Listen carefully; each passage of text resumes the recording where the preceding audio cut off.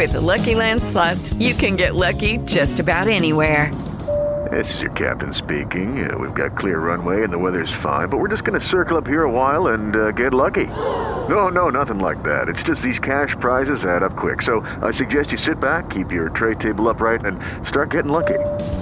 Play for free at LuckyLandSlots.com. Are you feeling lucky? No purchase necessary. Void where prohibited by law. 18+ terms and conditions apply. See website for details. Blog Talk Radio. Thank you for joining me for another edition of the Bob Sullivan Show. Today I have on with me Ernest EJ Christian. How you doing today, EJ? What's going on, Bob? Not a whole lot. Just enjoying some pretty nice weather, 40, 50-degree weather in Omaha, and trying, nice. Noticing throughout the thing I noticed about the Super Bowl is it tees out all the worst talent on ESPN possible, especially the female. They have, the worst talent. Josina Anderson is terrible. Carrie Champion's god-awful. It's really pretty bad what they got rolling out there at ESPN.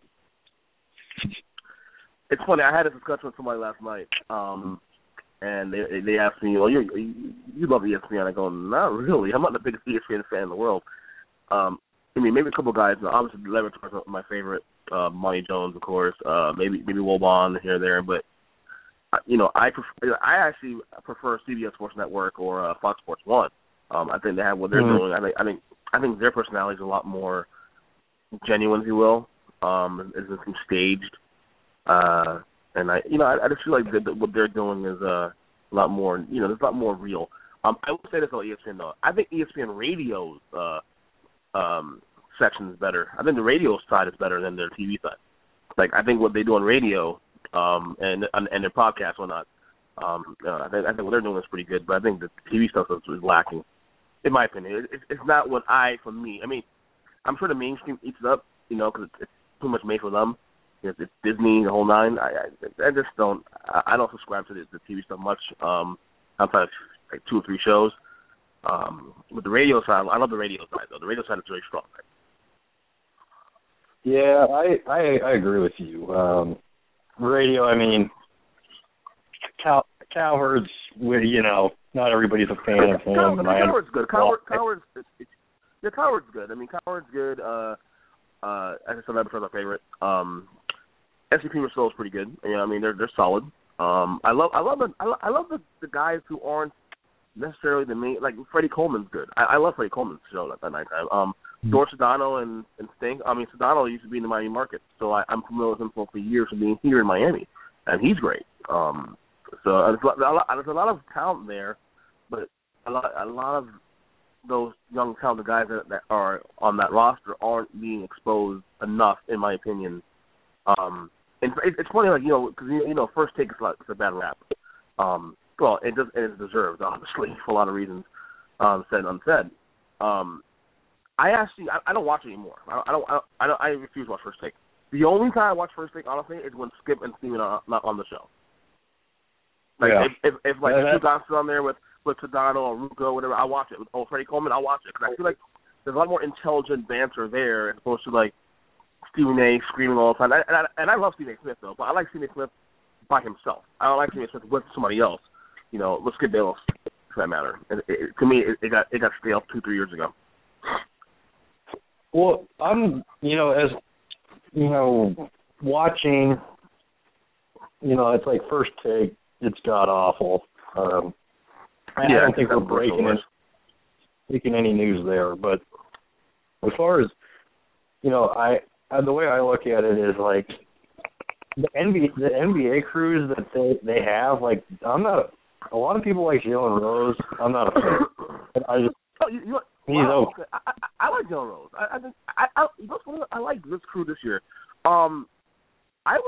Sage Steele is not. Sage Steele is no. Oh, right. That's the one I'm not really a big fan of. Sage Steele to me is whatever. Look, I know a lot of us want what they do. They want it to be like inside the NBA. That's not going to happen. TNT and what they do with Barkley and Shaq and Kenny, that's a whole different cloth there of talent and personalities. I mean, they're real. What they do there is real. They're themselves. I don't mind this crew. I like Doug Collins. I think Doug Collins is very informative. I think he's good what he does.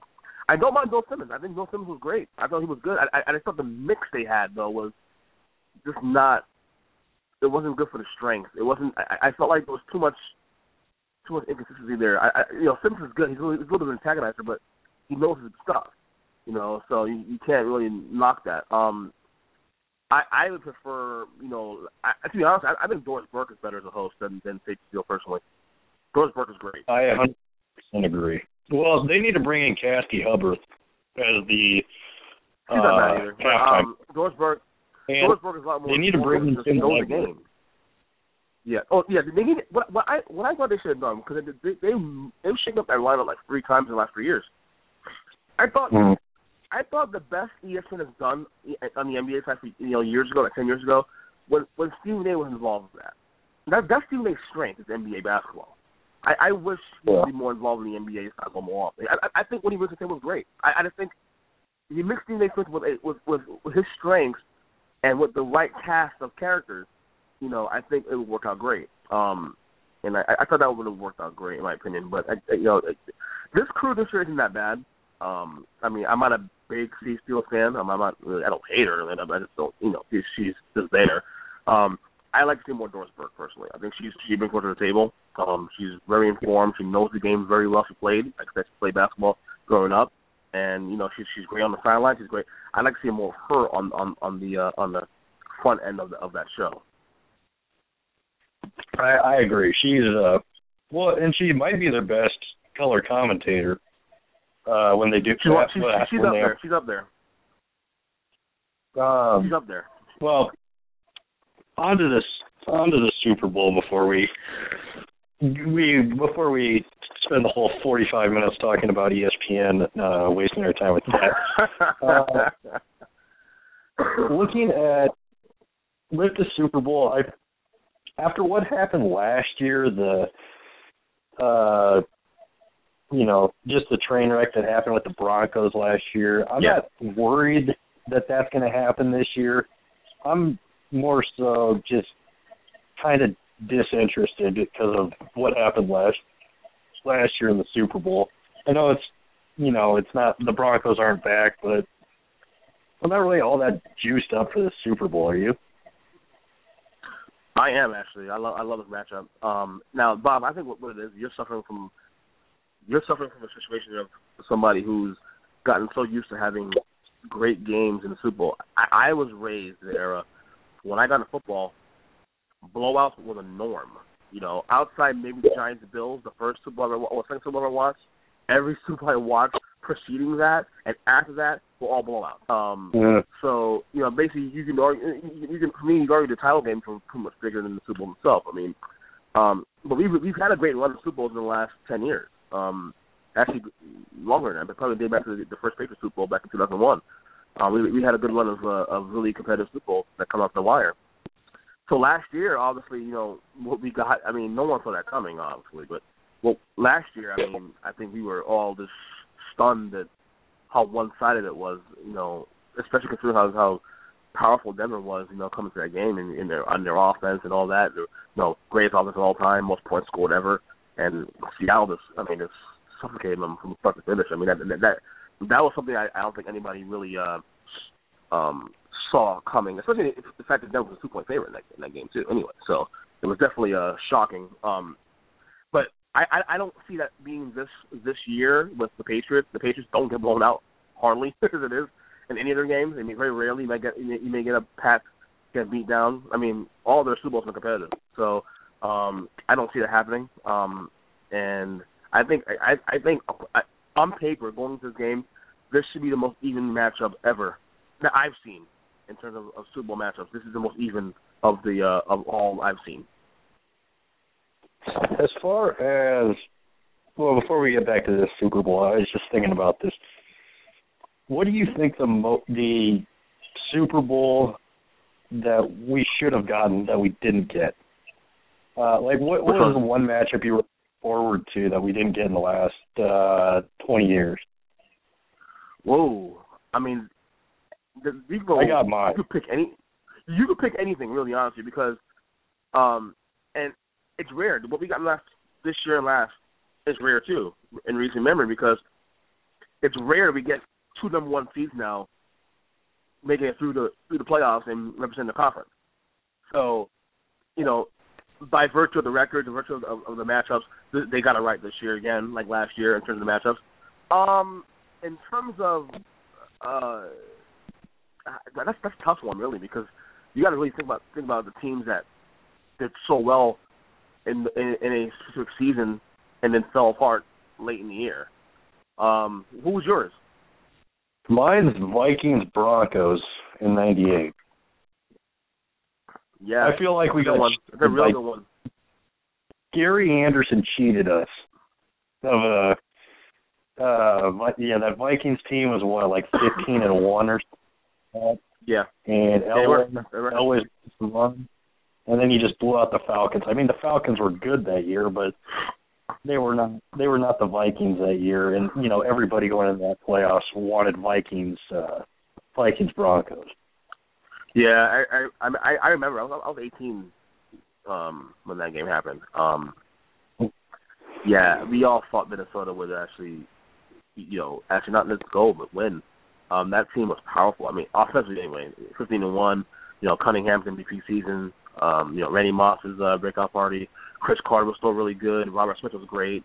I mean, that team probably should have won the Super Bowl that year. I mean, but like I said, this is why the NFL is what it is. Like, it's a one. Any team's a chance to win it, man. That's how it comes out. Yeah, I remember where I was when I heard that the Vikings lost to the Falcons. Because I was in Civic Auditorium here in Omaha, Creighton Blue Jays game, and I was like, and they announced that the Falcons had won. I was like, what the hell? How the hell did they beat the Vikings? The Vikings were just a juggernaut. Like, Cunningham is rejuvenated and whatnot, but. And don't be wrong, Atlanta was good. Atlanta was 13-3 a year, so they had their own success that year too. But Minnesota was just far better than anybody else that season. I mean, but like I said, this is why you play the game. Yeah, and seeing the Dirty Bird get shellacked in the Super Bowl, I wasn't opposed to that. But they got beat down like ever. This year it's weird with I'm not going to put any money on the game. I assume you're not either, but how difficult do you think it is for gamblers with huge problems like putting prop bets on who's going to score the first touchdown, especially with guys like Belichick and Pete Carroll, who, I mean, Carroll in their last game, you have their punter throwing the first touchdown, and then with Belichick, you never know when he's going to throw in like a left tackle. They throw it at tight end or something like that. How difficult do you think this is, gamblers, this game, with these two coaches?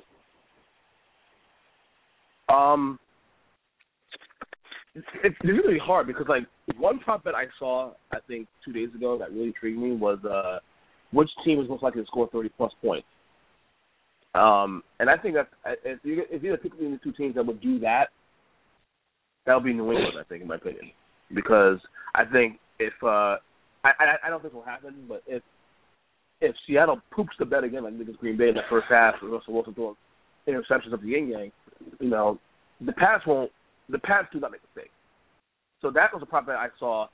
I don't see it happening, though. I don't see that being a narrative that plays out. But there's a couple of prop bets I saw that really intrigued me, though. Yeah, I enjoy the prop bets more so than I actually will bet on them. But it's always interesting to see like the odds that they'll put on. They tease them with like Gronkowski being the favorite, which I understand why. Yeah. But when you look at like the Patriots had like what was his name who had 4 touchdowns against the Colts earlier this year. They always have some weird running back. With the Patriots, I would just have everybody at the same odds, not anything different, just the way they. That's why I would never. The thing is, though, Seattle's a different monster. Like, I mean, you could have sold me on that if Green Bay was in this game, but Seattle's a different monster. I mean, defensively speaking, they can keep their team in the game. The thing is, though, you know, what I'm worried about is Seattle more so. Are we? And granted, what we saw against Green Bay in the NFC title game was an anomaly of Russell Wilson. That doesn't happen normally. So it's that, you know, people start saying, oh well, you know, Russell Wilson was something. Yeah, what happened 2 weeks ago is not normal for him. That does not happen. Okay. The problem is, though, is that if that happens, who's more likely to do that of the two teams? Probably Seattle. And the thing is, if Seattle does that again, this is not Green Bay. New England will take advantage of it. So margin of error 0 for the Seahawks this week. One thing with the Seahawks, you know, their defense is, you know, it's one of the better ones that, you know, we've seen. It's on par with the Steelers, the Ravens, and whatnot over the last 10 years. But I don't hate their defense. I mean, I don't have a problem with them. It's like they're all pretty intelligent guys. They're not dirty.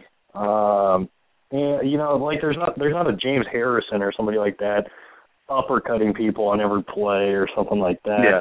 It seems like, you know, it's surprising that you can have a defense.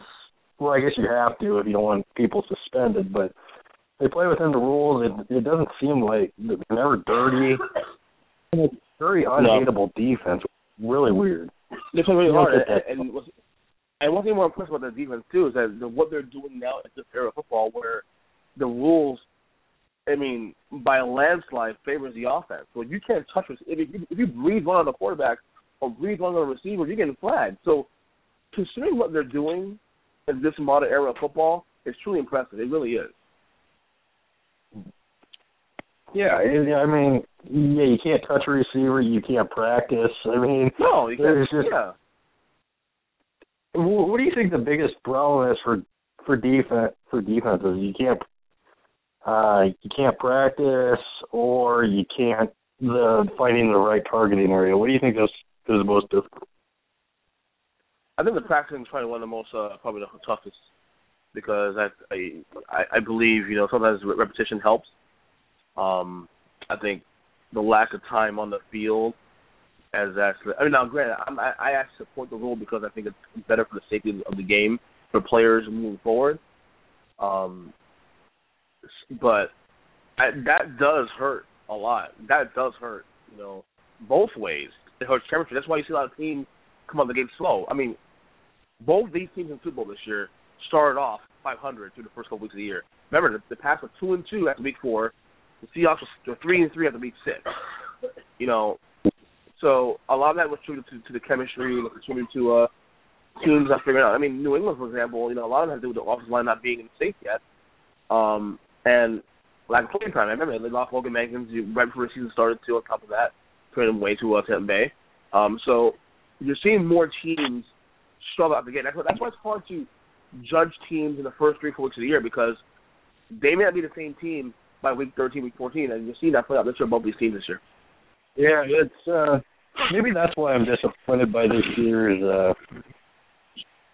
year's Super Bowl, is because these two teams, when the roof was caving in, it didn't end up caving in on either one of them. Because I mean, it's funny. Like it's funny how the Percy Harvin trade propelled this Seahawks team, because at that point when they made that trade, it's like, oh, they have no control.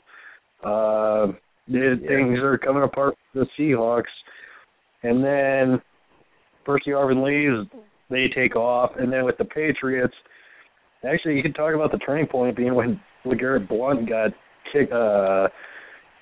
released by the Steelers and came back. I feel like that was kind of a turning point for them. They finally got, you know, a guy with a little motion on the backfield. You know, that was I feel like that was their turn too, putting Blount back. Right, and both these teams, you know, to be honest with you, and I said this last year when Seattle won the Super Bowl, one of the reasons why I believe Seattle was going to be in the mix for a long time coming, because I felt like what they were putting together wasn't just some one-trick pony. It wasn't some team that got hot and they're going to win and then they're going to fade away like certain teams have from memory. I feel like these two teams mirror each other. That Seattle is the new New England, in other words. They're going to be, even if they don't win it every year, they're going to be in the mix. I mean, New England's in the mix every season. I mean, people are so shocked at the fact they've won, you know, they've gone to 6 Super Bowls in 14 years. I think it's more telling how they've not won less than 9 games since 2001. And was it 12 AFC East titles, and they've been in the AFC Championship game like 7 times. I mean, it's impressive. Yeah. I mean, to me, that's it's not just winning titles, but being in the mix, also still being relevant. Because in this NFL today, too, with free agency and hard salary cap and all that, it's hard to do that. Look at the Giants. They won one Super Bowl 2011, right? Yeah. But around that, missed the playoffs 4 times. Yeah. You know what I'm saying? Yeah. So what they've done is truly amazing. Well, I mean, you can look around, like, well, I will say this. For the Patriots, they do, other than themselves, they do have the benefit of being the best run team in a division of terribly run organizations. They do have that benefit. Yeah, I agree. I'm not saying that's not why they're, you know, as good as they are, but it's easy to rack up wins year in, year out when you're playing a crappy Dolphins organization that's on, you know, a new coach every second year. Same thing with the Bills and the Jets. All they do is talk. I just, you know, look at the records of the teams in that division since they since they realigned divisions in 2004. The Patriots have like 123 wins or something like that. Next closest is like 87. And that's pretty pathetic. And that is true. But here's the thing about that, you know, and you're right. You're absolutely correct what you said there. But here's the thing, though. That's not their problem. They got to do them. They're just doing them, and they're doing it on a big level. So at some point, it can't be just about, oh yeah, the division playing. Okay, yeah, that may be the case, but you know, they're still doing them. That's not the Bills and the Jets and the Fins being bad and being consistent the last decade. It's not a Pats problem. That's their problem. You know, the Pats do their job. Yeah, I agree. I'm just, I mean, the Colts have the same benefit. The Colts have been in a god-awful division the last 10 years as well. But, I mean, just as a fact, that's what it is. I'm not saying the Patriots are, you know, that's the only reason why they're winning 9 games a year or, you know, why they're so good. But, I mean, you got to factor that in. I mean, in the NFC East, I mean, it's, you know, it's somebody different every year, and that might be towards people. And Bob, and now, if we use that narrative then with New England, then we should be even more impressive with the Seahawks than what they've done the last 3 years, because you can argue the NFC West has been by far the best division in football for 3 years, and they're still not just winning the division, but going to Super Bowls too and winning Super Bowls. So, you know, if we use that narrative, then Seattle's probably more impressive than probably New England in this small sample. Yeah, and it's like the teams that win the AFC North, or, you know, with the Seahawks, I definitely tip my cap to them as far as getting through the gauntlet. Yeah, I mean, it's pretty much like the SEC from a couple of years ago in football. Yeah, it's amazing. And looking at the matchup of Gronkowski versus the Seahawks secondary, what would you do as far as if you're the Seahawks with that matchup? And do you see it kind of similar to when Gronkowski against the Jets, when they used to go at it with Revis as their best D-back? Would you match those two, Sherman up with Gronkowski, kind of leave it up to the safeties? What would you do? I think personally the biggest matchup, well, it is a huge matchup obviously, but I think what I would, if I'm Seattle, is I'm bumping Gronk on the line, and at least try to disrupt him from the onset. You know, if he means a linebacker comes there and bumps him a little bit, you know. But I will say Seattle's defense is so stacked. I mean, they have so much great playmakers that they should be okay for the most part. But if you can disrupt Gronk even for a second or two, it will buy Seattle time. It'll buy Seattle's pass rush time to the quarterback. Because, one thing that the Packers are going to end up doing in this game is they're going to – you saw in the Baltimore game too, because Baltimore's a great front four as well, that they do opt a lot for short routes and short passes.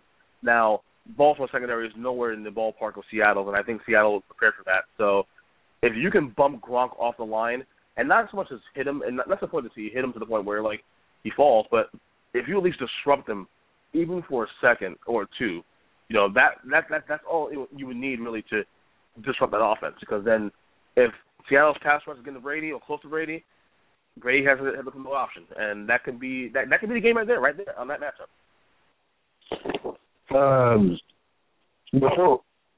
With the Super Bowl comes, going to Super Bowl parties, whatnot. I'm actually going to go watch the Super Bowl with Aaron Hernandez.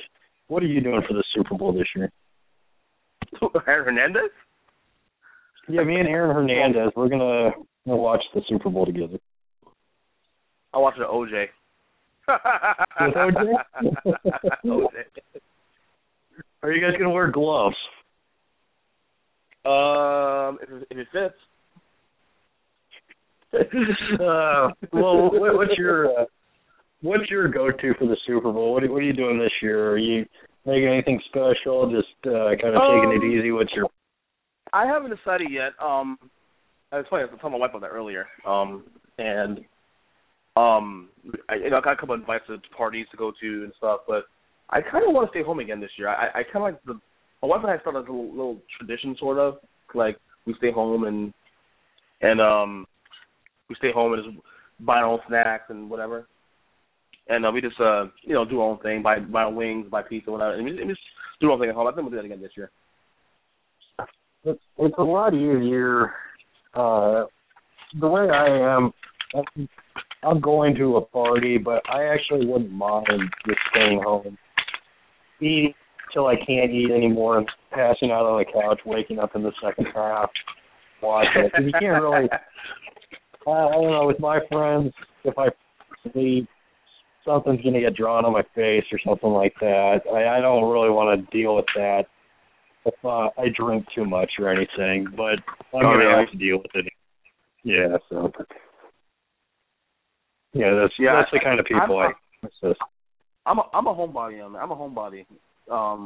I hate going out. I really hate going out. I really do. I really, really do. So I don't know. I think the odds of me staying home is very, very likely, very strong. You know me too well. You know how much I hate people. So Yeah, sure do. As far as, with this game, do you think this winds up being the highest rated Super Bowl, or do you think it's going to be kind of a... By default. By default. Yes. By default. It is, because it's always highest rated because of the fact that more people are born. So, you know what I'm saying? Yeah. I mean, obviously you have more people watching it because there's more eyes, more technology, and more people with access. So, yeah, by default it'll be that way. So yeah, it'll break its record. It'll break its own record every year. It's gonna break its record every year. Do you think there's a TV show that would ever have a shot? Like, do you think the Super Bowl is just gonna be year after year after year? It's gonna be number one, because nobody watches live TV anymore. Like, no, that's a good point. That's a great point. That's a great point. Like match for Seinfeld was ending today. Yeah. It would not get the rate that it got back in those days because there's not Netflix, there's not porn. Bob, you had to go there, didn't you? You went 3 minutes without mentioning that word, and you went there. The thing is, the problem is, Bob, there's so much to do. There's so much things out there, YouTube, Netflix, Hulu. There's so much that it dilutes the TV experience. Like me personally, and DVR is kind of changed that too. Like DVR has created an environment now where people prefer to wait until later to watch the show because you at least fast forward to the commercials. So, I mean, I'm one of those guys. I DVR a bunch of shows, but I don't watch them live because I figure, I'll watch them later when I want to watch them, and I'll always fast forward to the commercials. So there's a lot more things out there to do for people to be distracted. This is why you see ratings lower and lower every year. This is why there's a lot more of a conscious effort on looking at downloads and streaming and stuff like that. That's more the strength now of the industry. I saw something interesting the other day, a piece about how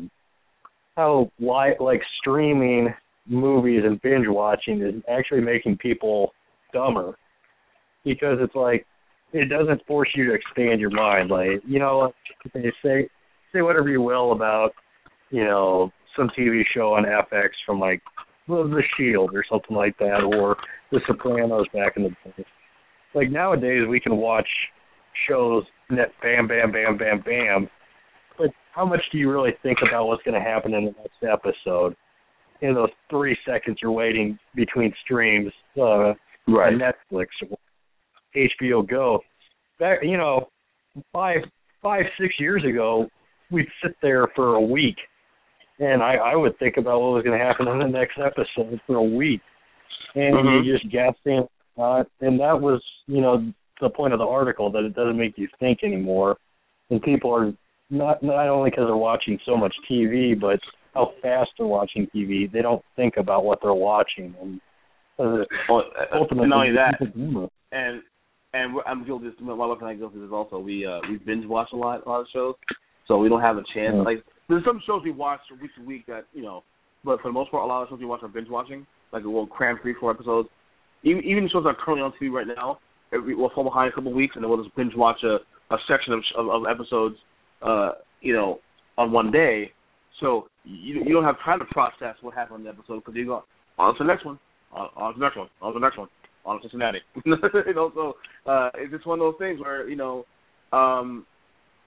it's the mindset's different now. Like there's some shows that her and I watch that like Game of Thrones, or when Dexter was on, obviously we would watch every week religiously, and we would have a chance to think about it, because we wanted to see it live, we wanted to see it as it was, so we have a chance to think about it. But for the most part, most of our shows we watch are binge watched or binge watched in sections. Yeah, it's the world we live in nowadays. I mean, I binge watched the first 3 seasons of Hell on Wheels. Season 4 just came out last fall, and I stopped I would watch it week to week to week, but then halfway through the season I was like, okay, I'm just gonna let 4 of them load up on the DVR over the next 4 weeks and then watch it all. Right. Because it would be, I just couldn't wait, and if this was 5-6 years ago, I'd be like, okay, I'm going to wait. I'm going to watch it, week in, week out. Yeah. And so, unfortunately, the people I've talked about who are getting dumber, I'm getting dumber as well, but not.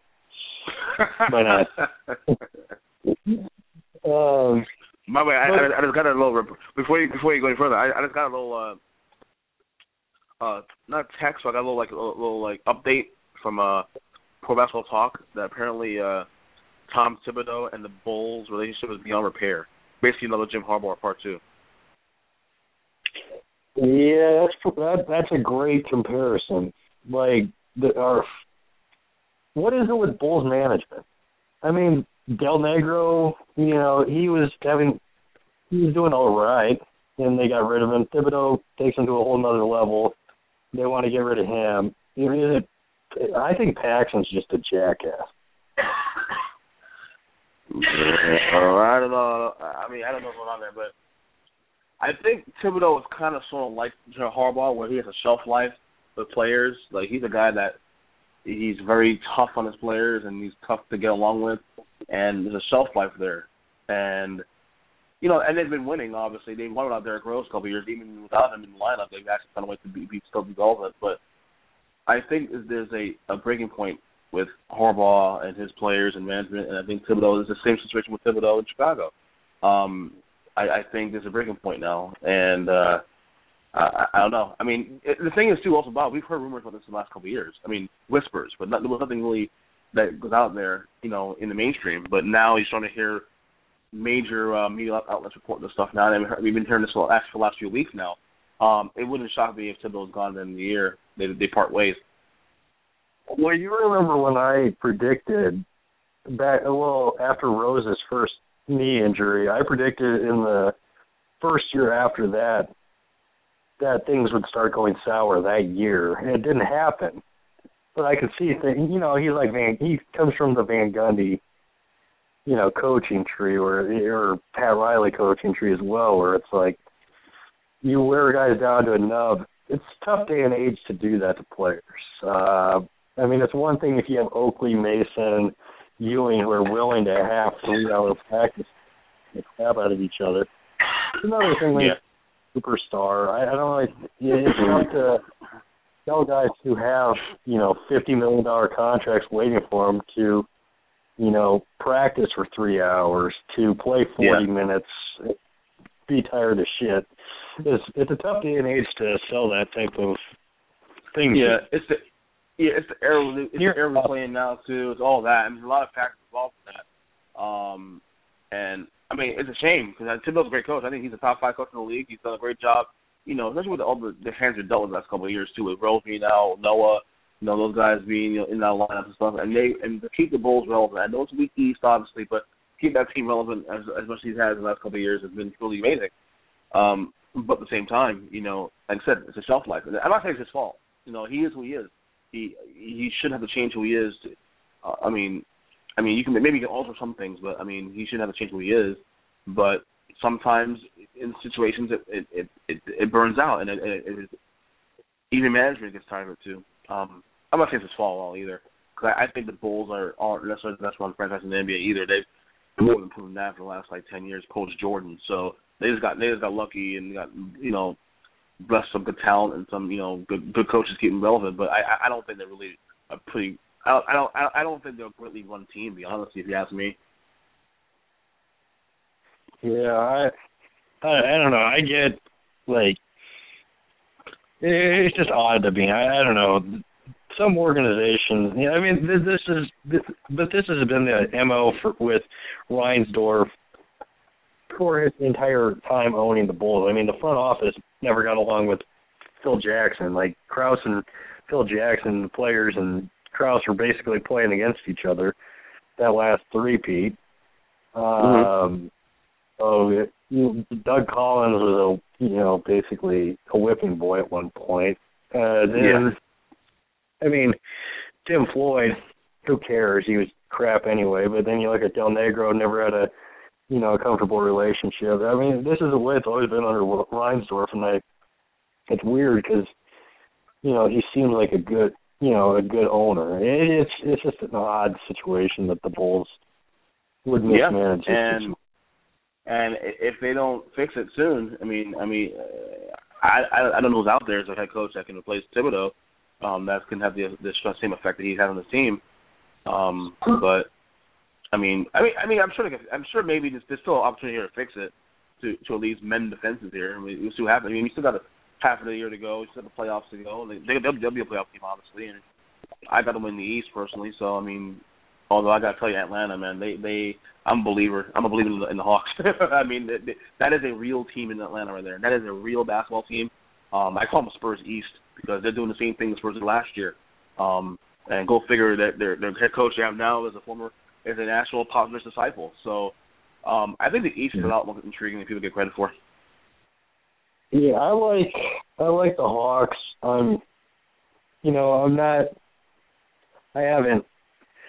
They're good. I feel like that they need to make one move.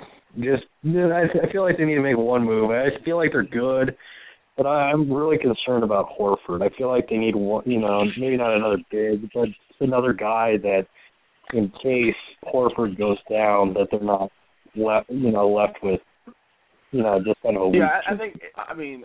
I'm not going to sit there and say that I'm 100% familiar with that roster, and I do watch all their games, but I don't. I do think that if there's a movie made, it's not a major move.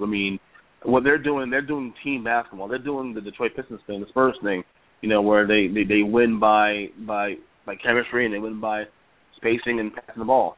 And I think the move they need is very small and minuscule, to be honest. It's something that can be a move. It's not a superstar, just a guy who can fit in and help out when necessary, or take minutes from Horford, as you said. But I think if people are saying, "Oh, what's the Hawks? They'll fade out." You have to watch their games. I mean, they are a real team. I mean, look at the wins they pile up this year too. Look who they beat. They beat some of the best teams in the league on the road. In the West. That is a real basketball team. I think they are a team that they can win the East. I mean, let's not get it twisted. They can win the East, and it would not shock me. I think they're good. It's I like them. I just feel like they're people are going a little overboard right now with their love for them. I think that they still. It's not like they don't have enough to prove, but I mean, there's been teams like this. There's teams like this every year that not every year, but there's teams over the years that have really runs like this. We fall in love with them, and then play them out in the playoffs. Their benefit, though, is they play the East, so they do legitimately have a shot to win the East. If they're in the West, I would say, hell no. Here's what they'll be facing. LeBron, Cavs. Will LeBron be LeBron in April? I mean that's going to be tough. Obviously, be a tough out there. Chicago is a team. I think with any team in that East Conference who could probably be Atlanta and wouldn't want to face, and Atlanta wouldn't want to face is Chicago. I think the Bulls have probably the most talented roster in basketball. But Atlanta, I think Atlanta can take Cleveland in the 7-game series. I mean, the thing is though, you're betting against LeBron James, but remember Atlanta is using the same philosophy that San Antonio used against Miami last year in the finals. And you can't tell me Cleveland's roster better than Miami's roster last year. I'm sorry, you're not going to put us in that. All right, well, 2 more things before I let you go. First, You want to tell everybody what your prediction is for the Super Bowl, who wins, score, and MVP? I'm going to say, now I picked Seattle to win the whole thing before the year started. I'll be honest with you, though. If you ask me right now who is going to win, I'm sort of leaning New England, though. Sort of. I'm rooting for Seattle in the game. I'll stick to my pick. I'll stick to my preseason pick because it was my pick. I'll stick with Seattle, but it's not as strong as I thought it would be, months ago. MVP, I think Russell Wilson will MVP. I think to be honest with you, this is a game Russell Wilson has to win because I think they'll stack the box up 7-8 deep, and I think Russell Wilson will have to win with his arm. Mm-hmm. Do you think that Russell Wilson is now black enough to handle this locker room?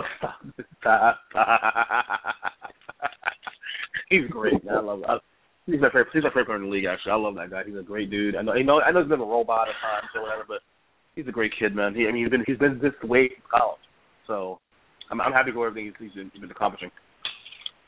He could potentially be a 6th Jackson brother that we don't know about. That is correct. Yes, he can be a Jackson. Or him and Bruno Mars could get together and make a music video. Yep. Sure can.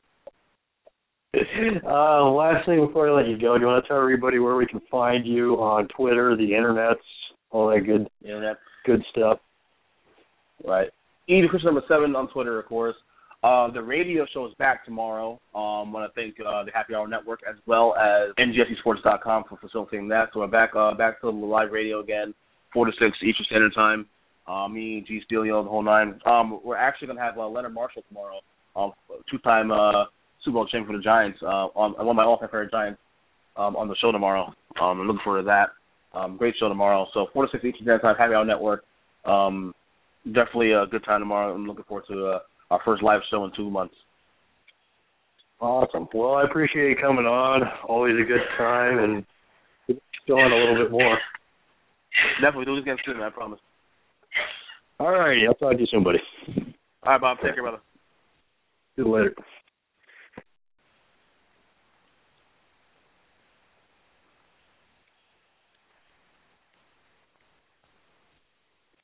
Hello, it is Ryan, and I was on a flight the other day playing one of my favorite social spin slot games on ChumbaCasino.com. I looked over at the person sitting next to me, and you know what they were doing?